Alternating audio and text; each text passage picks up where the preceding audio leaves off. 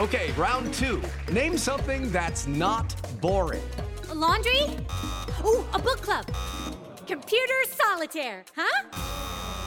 Ah, sorry, we were looking for Chumba Casino. That's right, ChumbaCasino.com has over 100 casino-style games. Join today and play for free for your chance to redeem some serious prizes. ChumbaCasino.com. No purchase necessary. Void where prohibited by law. 18+ terms and conditions apply. See website for details. You are listening to the Next Best Picture podcast, and this is Dan Baer's interview with the writer and director for Lorelei, Sabrina Doyle. You get free room and board in exchange for 3 hours of chores a day. Understood? Yeah. It's gonna feel strange at first. Just give it time. So what's the key to self-control? Self-care. I saw Dolores the other night. Never saw two kids love each other the way you did. I wrote you. I wanted to write you back. I got pregnant. I have 3 total. Been busy. Yep. It's up to the side and You want to move out of the halfway house and into your girlfriend's house? Says here she has a part-time job and has 3 children. Well, she ain't winning any Mother of the Year awards bringing you home. it's okay. Waylon's family now. Howdy. We gotta surprise her like Dad said. You know I ain't your real dad, right? Me living with you, tying your shoes, playing I Spy games, none of that makes me your dad. What then? What? What makes you my dad? We were gonna move to LA after I finished high school. We were gonna watch the sun go down on Sunset Boulevard. Not go to sleep Until it came up in the morning. And now I'm a maid with 3 kids, and you're an out-of-work felon. I hate you! I know! Why don't you take one bite? Have yourself a little fun. Just making up for lost time, that's all. You smell like diesel and cheap perfume. I don't even know how to do this anymore. They're not even my... Just say it. They're not your kids. But they should have been. 'Cause it wasn't supposed to be like this. Dolores! Hey! Believe it or not, you're a gift to this family. I loved you so much when we were younger. And then you just went away. Where the hell are you? I'm making good, baby. You just wait and see. Welcome, everyone, to the Next Best Picture podcast, where we are talking with Sabrina Doyle, the writer, director of the new film Lorelei, starring Jenna Malone and Pablo Schreiber. Sabrina, how are you today? I'm great. How are you doing? Excited to finally be getting this film out there after a year of waiting. Yes, it's been a very long journey for Lorelei. You all started filming in 2018, is that correct? Yeah, we wrapped, I think, just before Thanksgiving 2018. It seems like a lifetime ago. A very long time ago. So I'm wondering if you could sort of walk us through that whole journey, because even for, a relatively small film like this seems like an unusually protracted experience between filming to finally getting people to see it. You were supposed to play at the Tribeca Film Festival in 2020, and it was virtual completely. No one was able to gather together and see it in a theater, and you've now had that opportunity. But what has that process been like for you as the person who created this? Yeah, so we wrapped at Thanksgiving, just before Thanksgiving 2018. Then we went and we drove that ice cream truck back. So it was in LA. We got it down to LA and then had to take it back up to Oregon, back to its owner. So we took the opportunity to shoot some second unit stuff. Just so all those shots you see of the ice cream truck driving through the sequoias and all of that, we shot that we shot that sort of driving back up the coast. Just me, the DP, and a producer, just the 3 of us. And it was a bit of a sort of enterprise to kind of, every time we saw a nice place where we wanted to have the ice cream truck drive by, we'd have to disconnect the drivetrain of the truck, and it all took about an hour. Then we'd have to drive the truck, get the shot, and then reconnect the shot to the tow vehicle. And it, you know, so every time we wanted to get a shot, basically it was a sort of 3-hour enterprise. So so that took a little bit of time driving that thing up the coast. I mean, we didn't drive it, we towed it. It barely drives, honestly. But it was worth it. But it did literally break down every day we were on set. And then, you know, Christmas came and went. Then we spent maybe sort of 6 to 9 months editing the film. I started the edit with the very final scene of the film, the scene in the dive bar, the mermaid bar, because I wanted to know I had my ending. And so we started with that.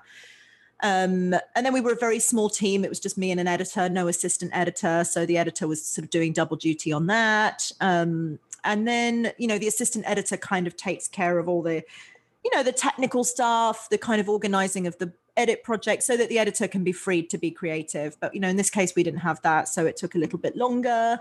And then, you know, we're all set to premiere at Tribeca in 2020. And then COVID happened. And so that kind of, you know, that disrupted post as well. Like we didn't have a fully finished film. We hadn't fully color corrected the film, and we hadn't fully sound mixed the film. And so we had to wait till things reopened a little bit towards the end of the summer of 2020 to do that. And then we eventually premiered the film in front of a live audience at the Deauville American Film Festival in France, in front of a French audience. And the French are such cinephiles, and the reception was so warm. And it was a 1,000 person cinema, and it was virtually full with a bit of social distancing, but virtually full. So it was a wonderful, beautiful projection, beautiful sound. And it was a wonderful experience, honestly, in the middle of COVID, in the middle of everything going wrong and, you know, having to wait and everything. It really lifted my spirits in the fall of so that was in September 2020. And we won the jury prize at Deauville. Vanessa Paradis, who, her jury gave us the jury. She was the head of the jury last year, and they gave us the jury prize, which was wonderful and so validating, because, you know, you make a film in a bubble and you don't know how people are going to react. But that was just a wonderful moment. I mean, a life highlight for me personally. And then we screened at a few more festivals. The only other one I went to in person before Tribeca was the Miami Film Festival, which was, again, a wonderful experience. It was a bit mental because we went during spring break, and it was a very spring break vibe, and as if COVID was not happening. And thankfully I managed not to get COVID from that trip. But that was a wonderful trip as well. We won the Jordan Ressler First Feature Award at that festival, which again was just such a nice thing to be there in person. When you win a prize, it's so nice. And then we finally made it to Tribeca just last week, which was insane. You know, but it was a bookend. You know, we were supposed to start with Tribeca, but in the end we ended with Tribeca. And, you know, the thing I always say is that Lorelei's very much a film about second chances. It's about having a dream and not getting the dream, at least not the first time around, but persevering and being creative and reimagining and eventually sort of, you know, achieving something. And it feels almost inevitable that would be the journey of our film, that we missed our first chance, our first crack at this. We missed Tribeca last year, but we've had lots of second chances and third chances to kind of get the film out there and get the word out. So I feel it's appropriate and almost sort of, it's apt and almost poetic that it would happen for us this way. Yeah, I mean, it is a fantastic journey, and that's, as you point out, does seem appropriate for the story you're telling in a really kind of magical way, almost. And prior to this, you had only worked on shorts. This is your first full-length feature. Did you find that delay with editing and the post-production, do you find that helped you in a way get used to, I don't know, wrapping your head around it or seeing it differently? No, it was a very intense post-production, and we had the film edited before COVID. And so what's been really difficult is what I'm not used to. And I feel we got to a really good point with the edit. I was happy with the edit.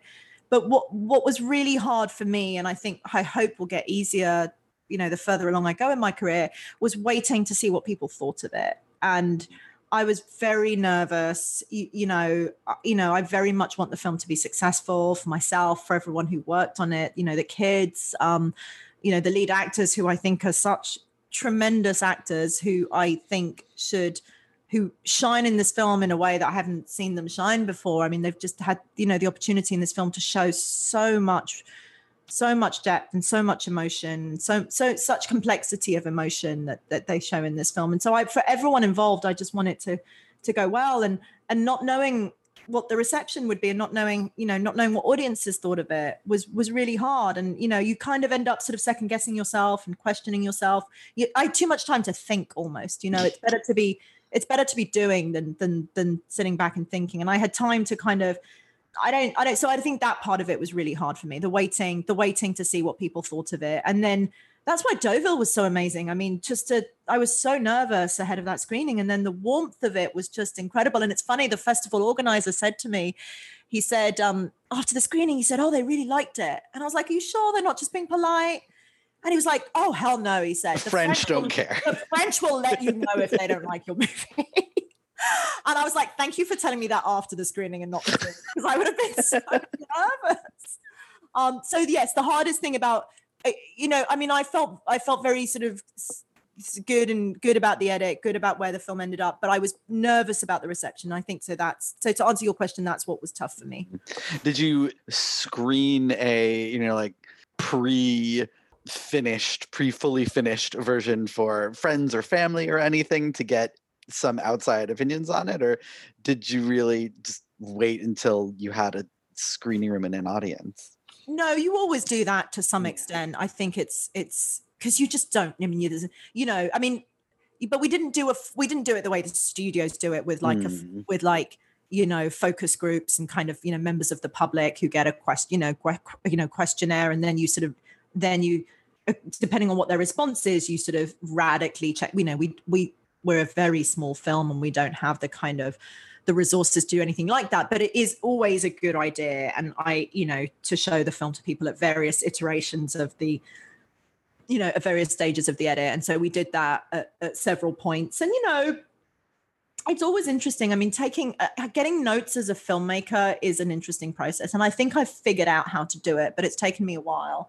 I mean, at one point in the edit, a very smart filmmaker, said to me, "Oh, well, I think, and he was very, very forceful about, he was convinced that this was the right path for the film. He said, you should really lean into the sort of whether Wayland is going to go back to a life of crime story. Like that's the most, that story is so great.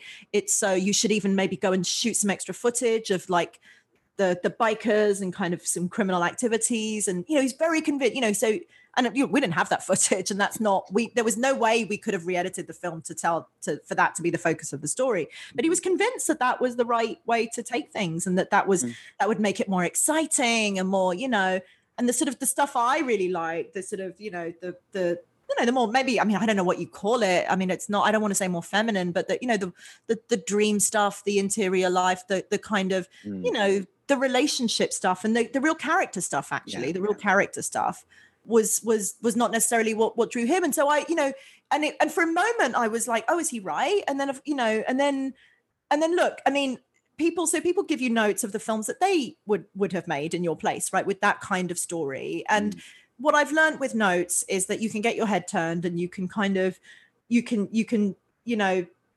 chase one person's notes, and then you can chase another person's notes, and you'll never make everyone happy. And I think the rule I have set for myself with notes and feedback is if it resonates with something I felt deep down, I really, when someone says something, I'm like, yeah, you're right. I knew that. Or I had a feeling that might be the case.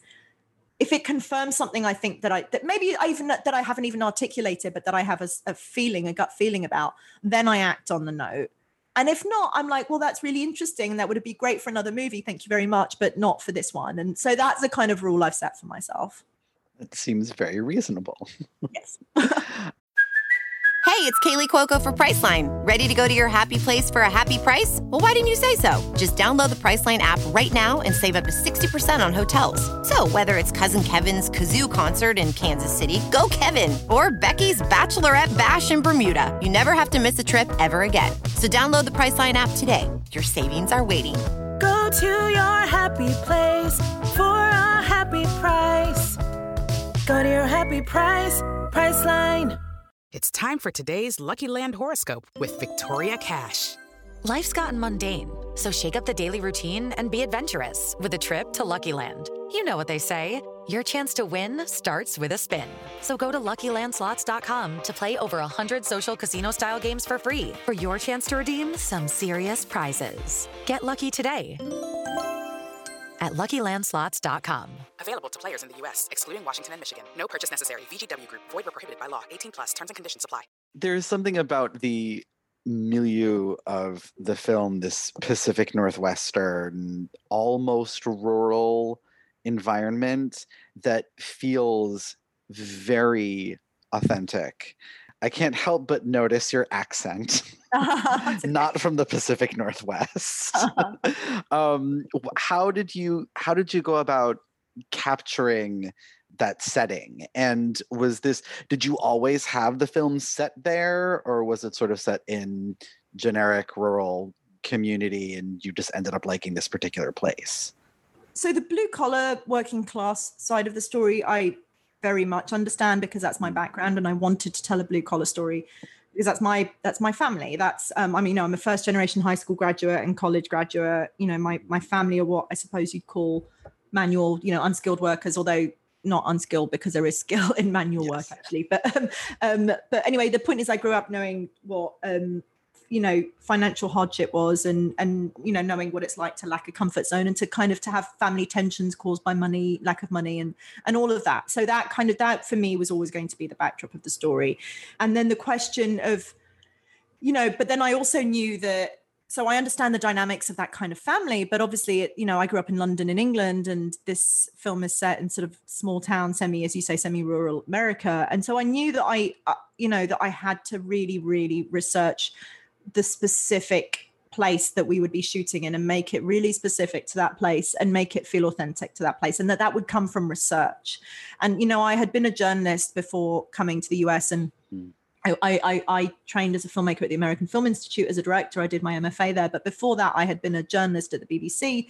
And so that kind of journalistic sort of ethic of just kind of going, researching, asking questions, meeting people, getting it straight from the horse's mouth, I think I still have that sort of ingrained in me. And so what I did was, for a year and a half before shooting Lorelei, was I constantly, and this is part of the reason for shooting in Oregon, is that it's a day's drive away, so you can easily sort of pop up and down. So I was constantly up and down between Oregon and LA, just kind of driving around the countryside, driving everywhere, every small town, within a sort of 2 or 3 hour drive of Portland, I've basically been to. Every kind of, every nook and cranny of that bit of the state I've visited, and kind of, just really sort of anytime, ostensibly to location scout, but it ended up being so much more than that. It ended up being, meeting people who were unemployed or underemployed and just hearing about their lives, and meeting people who'd been to prison and hearing about, in Oregon, hearing about how that had been.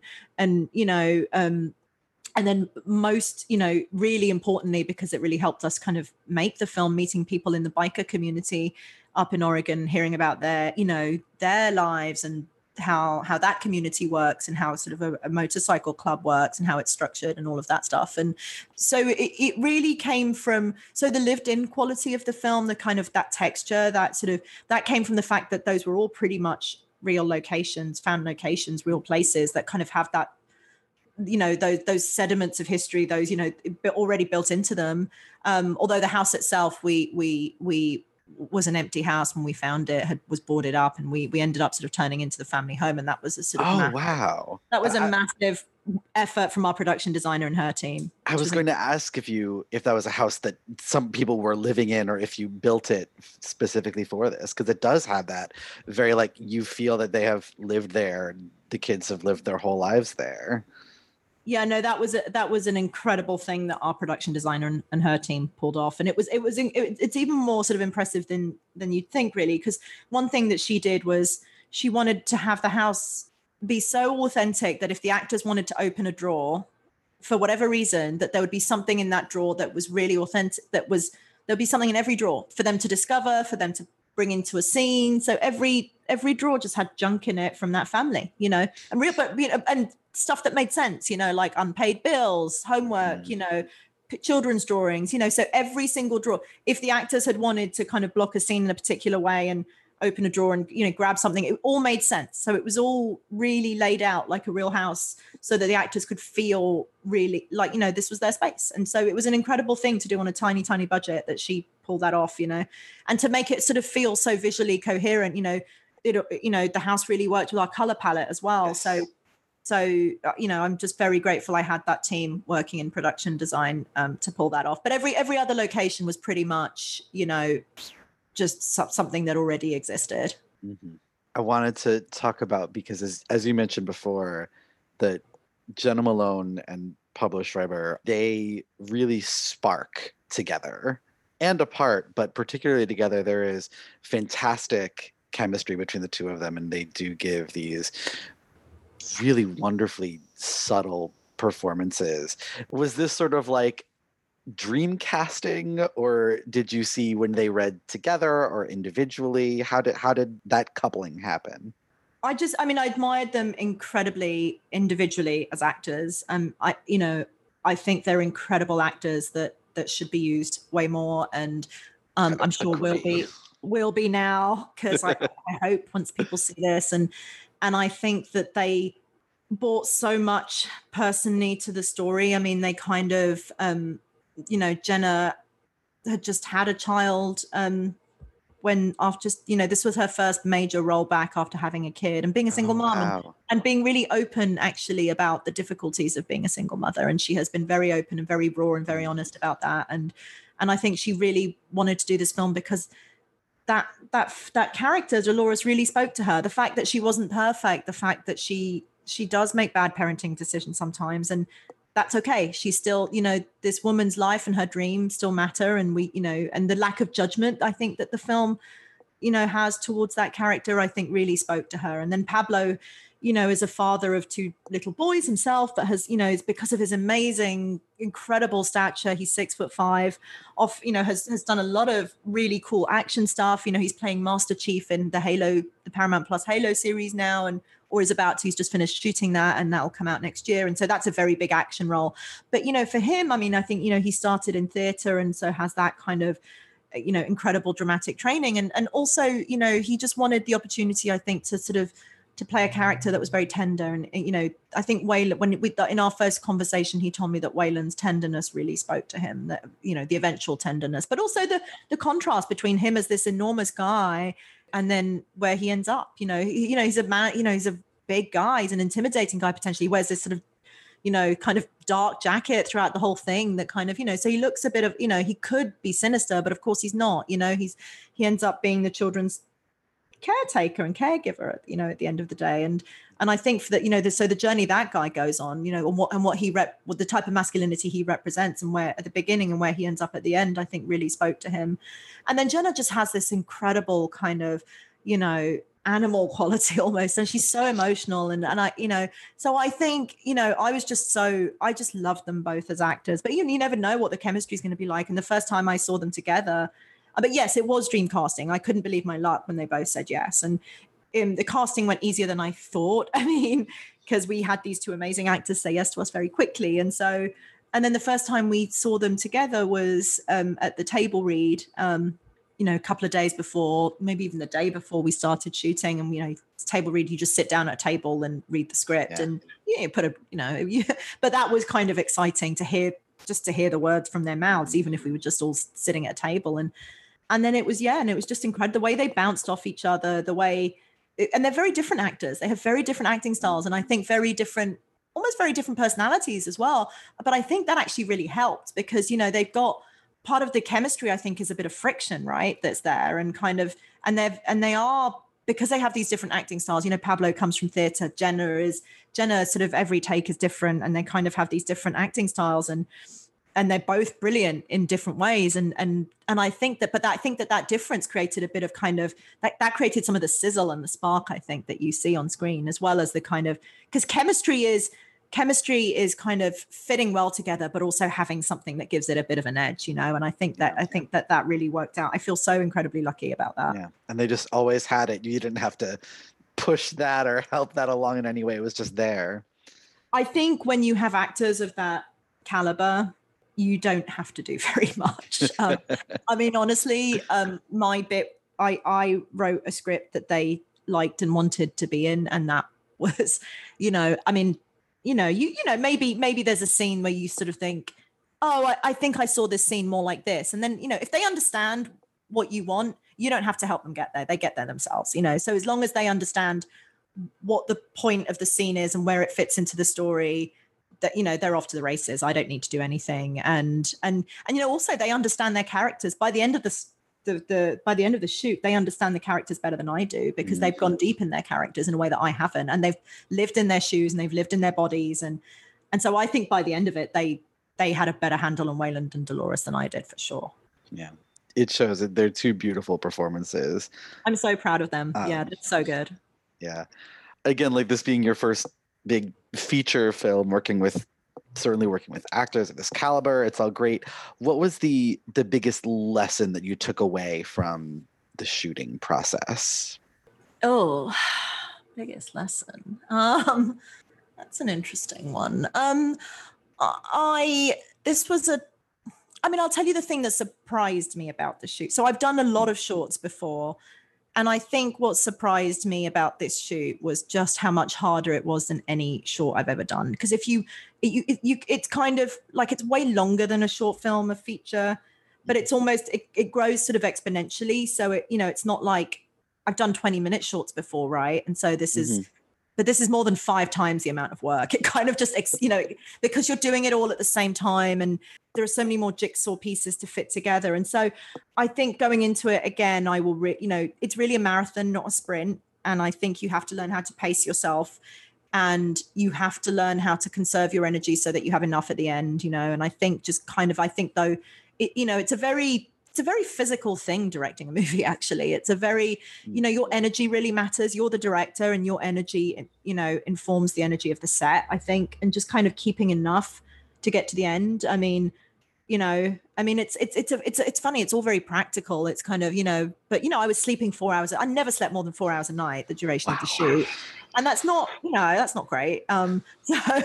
Definitely running on caffeine and adrenaline. And so I think, just kind of, I think realizing that, that you do have to pace yourself. It is a marathon, even in the edit, and even like now, like the whole afterlife of this film, the whole kind of, all of this stuff that's happened since COVID. It's a lot. You're in it for, a film is a marriage. It's a long-term marriage. You never, once you make a film, you're kind of bonded to it for life, really. It never really goes away. And it's certainly, and I think that just kind of preparing yourself psychologically for that, and pacing yourself and realizing it's a marathon, I think, is important. So that's a kind of thing that I suppose I wish I'd known. Not that, if I'd known it, I might have run a mile. Sure. So now that this marathon is coming to an end, you had the closed circle with Tribeca 20 and Tribeca 21.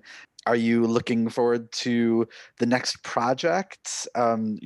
Looking forward to having a little more of an actual break, or what's next? What do you see happening next for you? Well, I'm a workaholic, so I never feel, I always try and have breaks, and then I always end up work. I find work meaningful. I get meaning from work. I love being creative. Honestly, I find writing is a form of therapy for me. If I'm not writing a screenplay, I get anxious, so it really grounds me. And so I love, I do, break is nice. And I think everyone needs a break after the year we've had. And so I hope we all have a kind of, I hope we all have a lovely summer. And, but yes, I do want to, I think it's important to get the next film up and going quickly. I'm hungry to get it up and go, the next film up and running quickly. I have like maybe 3 or 4 very different screenplays that they're at various stages of development that I'm working on. A couple of, all quite different to Lorelei. A couple of them are sort of science fiction.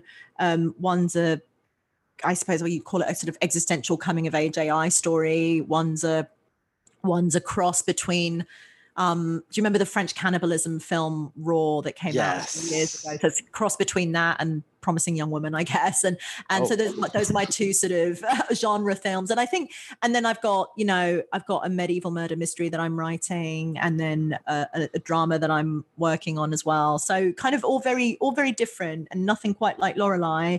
But I do think that the thing that my work does have in common is a desire to sort of, I think you see in Lorelei this theme of like wanting to break free of boundaries, and to kind of, even though Lorelei is a very, it has this sort of social realist element, it's set in a very gritty, grounded, blue collar community, but it also has this dream element that kind of, and so it almost doesn't want to be constrained by the conventions of that genre, the desaturated color palette, the sort of the documentary style camera work, the sort of unrelenting kind of miserable sort of, misery upon misery that you sometimes see in films set in working class blue collar communities. It has this dream element, this kind of, this almost, Pablo calls it magical realism.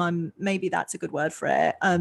These kind of, these elements that sort of, that are more dreamlike. And I think you see in that a desire I really enjoy films that kind of take elements of one genre and mix it with another. So I think in between, both within individual films and also sort of, going from one film to another, that's what I want to do. And, the films I really love are films that do that kind of, I suppose you'd call it elevated genre. I don't, it's a genre that has different, that is doing something a bit more thoughtful and doing and intentional, and kind of, and you always make films in the image of the filmmakers, in the films that you have loved. And it's almost like a dialogue with the filmmakers that you admire. And so those are the films that I really love. And those are the films that I want to make. Well, you had me at medieval murder mystery. So I am all in on that whenever that gets made. I can't wait. And finally, one last question before we call it a day. What would your mermaid name be? Oh, what would my mermaid name be? I love this question. You might have to edit out the gap, though. Do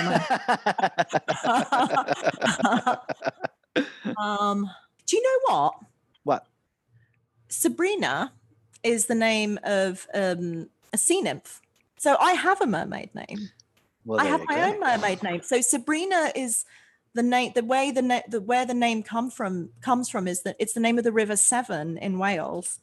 Oh, yes. Yeah, and it's in a John Milton poem, Sabrina Fair. And Sabrina is a sea nymph. She is a mermaid. So there we are.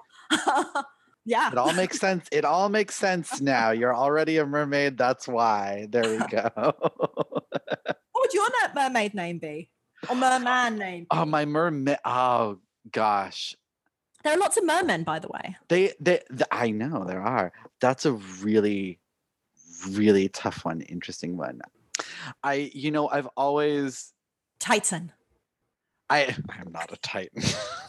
Although I have always personally been a fan of Ariel, because The Tempest is my favorite Shakespeare play. Oh. So even though Ariel, everyone knows as the Little Mermaid, I always think of it as the little, sprite. Yeah, of that Prospero sort of. I love that. And you know what? I love that. And Ariel actually traditionally was a boy, I think. It's a sprite, so it's not anything, I think. It's not any, but I think always seems to be played by men. And yes. And, there was a line in The Tempest that actually really, really, really was really important to me when I was writing Lorelei. And it's from Ariel's song. It's a few lines actually, and it's "Full fathom 5, thy father lies. Of his bones a coral made, those are pearls that were his eyes. Nothing of him that doth fade, but doth suffer a sea change into something rich and strange." And what I love about that really inspired me for Lorelei was this idea of change and metamorphosis and transforming. The idea that transformation and the idea that we can transform and transmogrify from one thing to another, and that change is good and change can be beautiful, even if we're not thinking of change as loss, so the whole point of that is that your father's body is lying at the bottom of the ocean, but that can be a beautiful thing. And that so this idea of a sea change, I was really, really inspired by that line. I loved it. So it feels really nice and appropriate that you would want to be Merman Ariel. Fantastic. I love it. Well, thank you so much for joining with us on this, Sabrina, and I wish all the best for you in the future and the best for this film. I hope that it has a very long, very prosperous afterlife. Thank you so much. It's been lovely talking to you. Thank you. Hey everyone, thank you so much for listening to Dan Baer's interview with the writer and director of the film Lorelei, Sabrina Doyle, here on the Next Best Picture podcast. This interview was conducted during the 2021 Tribeca Film Festival, and Lorelei will be released by Vertical Entertainment in theaters and on VOD this summer. You have been listening to the Next Best Picture podcast. We are proud to be part of the Evergreen Podcast Network, and you can subscribe to us anywhere where you subscribe to podcasts. Be sure to leave us a review on Apple Podcasts and let us know what you think of the show. We really appreciate your feedback and your support, which you can also lend on over at Patreon. For $1 minimum a month, you will get some exclusive podcast content from us. Thank you so much for listening as always, and we shall see you all next time.